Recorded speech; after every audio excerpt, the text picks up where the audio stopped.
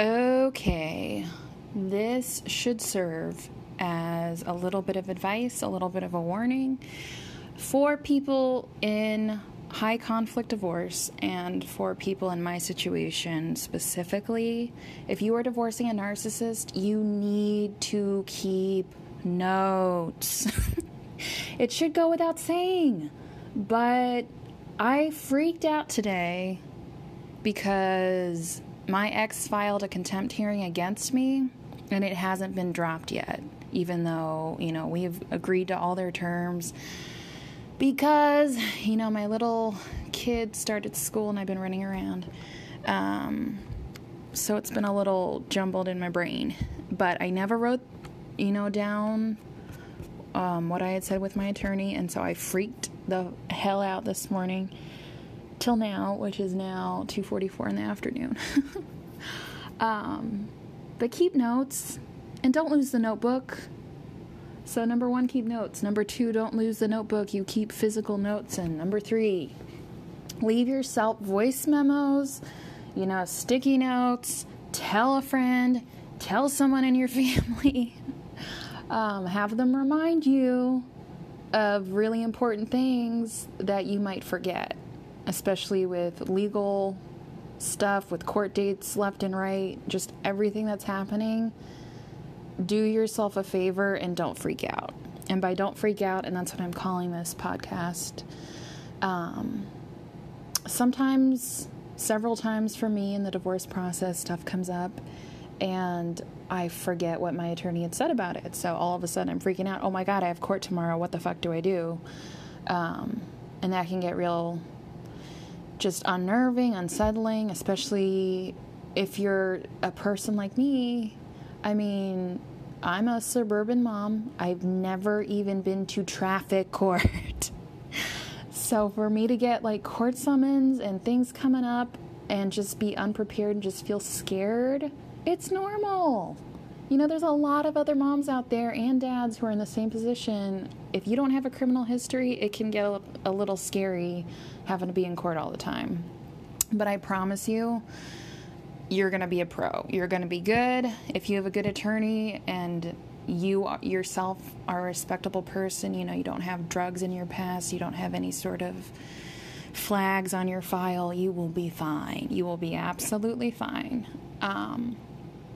But yeah, so today this contempt hearing didn't get dropped and I remembered, and so I'm freaking out. And what happened was my divorce is set to be final in November, which is a couple months from now. However, my attorney and I had talked. The reason they continued the contempt hearing, I'll tell you what that's for in a bit, was because if my ex, and his attorney agree to our alimony number, which the courts would likely give me anyway, if they agree to that and we agree to their parenting time proposal, everything's going to be done, in October on the date of the contempt hearing. It won't be a contempt hearing. It will be, for the judge to be, okay, these people have agreed on everything. I'm going to sign off on this. Their divorce is going to be final. They don't have to pay their respective parties or, attorneys to go to court to have this go to trial. So it's more of a way to deal with it out of court.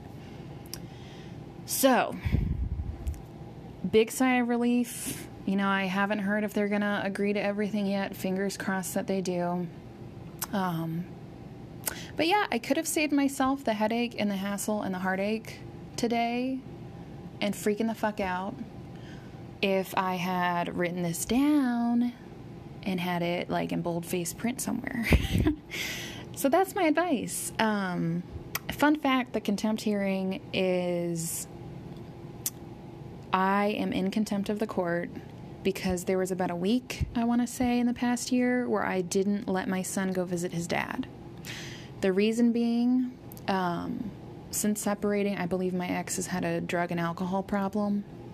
He has showed up looking high to my son's school open house. He has beat red in the face, behavior that's not normal. He was drunk with my son at 1 in the afternoon on a weekend he had him.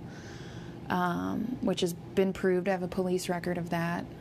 And so there have been a lot of reasons where I don't trust him.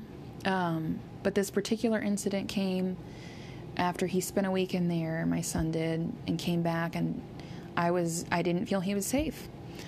And in my state, probably everywhere in the U.S. by now, if I didn't send my son with this man, my ex, who I couldn't trust, who I didn't know was high out of his mind or drunk or whatever, with my 5-year-old, then 4-year-old, I would be in contempt. So I was happily in contempt for that. So they know, and my attorney knows, and, contempt, it's a big word. It's a scary thing. It's not a big deal as long as you're on the right side and you know exactly why you did whatever you did. For me, that was to protect my son, to make sure, my ex was either in treatment or getting help for his issues, that he wasn't just, going on a bender, every weekend he has my son over there. So that is the long and short of it. It's not like I did something horrible. As his mom, I just was not okay with him possibly being drunk with my child. So that was why we had the contempt hearing scheduled in the first place. And I'll tell you what, just to finish up this podcast, because you're probably getting sick of me. But yeah, just the process of divorce can be hard. Divorcing a narcissist can be 10 times as much. Because, you're meeting with someone, with your different attorneys, you're agreeing to things, they're agreeing to the world, and then all of a sudden, they're not. And they're actively fighting against you on every single side. Meanwhile, life goes on, you have work, you have your kid, if you have kids with them, unfortunately. So just do yourself a favor. Take notes, take detailed notes, tell a trusted friend, be like, hey, this happened, kind of a big deal. If this comes up again, will you just remind me of it? Or, but yeah, keep a journal, keep notes, make yourself memos on your phone that pop up. Don't freak out. This is what my attorney said on this. This is what this means. This is what, if I hear this word, this is, the definition of it. Because you can drive yourself crazy. You can really drive yourself crazy with the left and right. And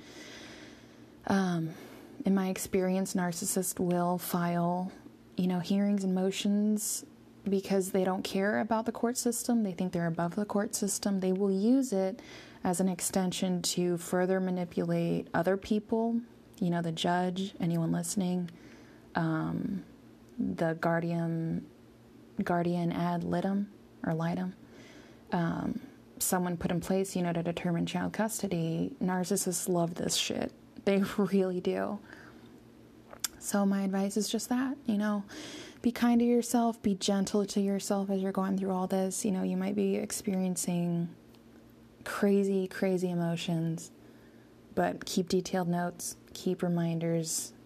And, if you're on the up and up, if you're on the right side, you're doing everything right, have faith. Because that is what I need to have in myself, and I think that's what everybody needs to hear right now, too. So if you're listening to this and you know that that's something you struggle with, or that's something that frightens you, the court system, because you're a little vanilla person like me, just know that there's others that have been there, that are there right now, and it's a lot less scary than you think. And get a good attorney. For the love of God, spend the money, get a good attorney.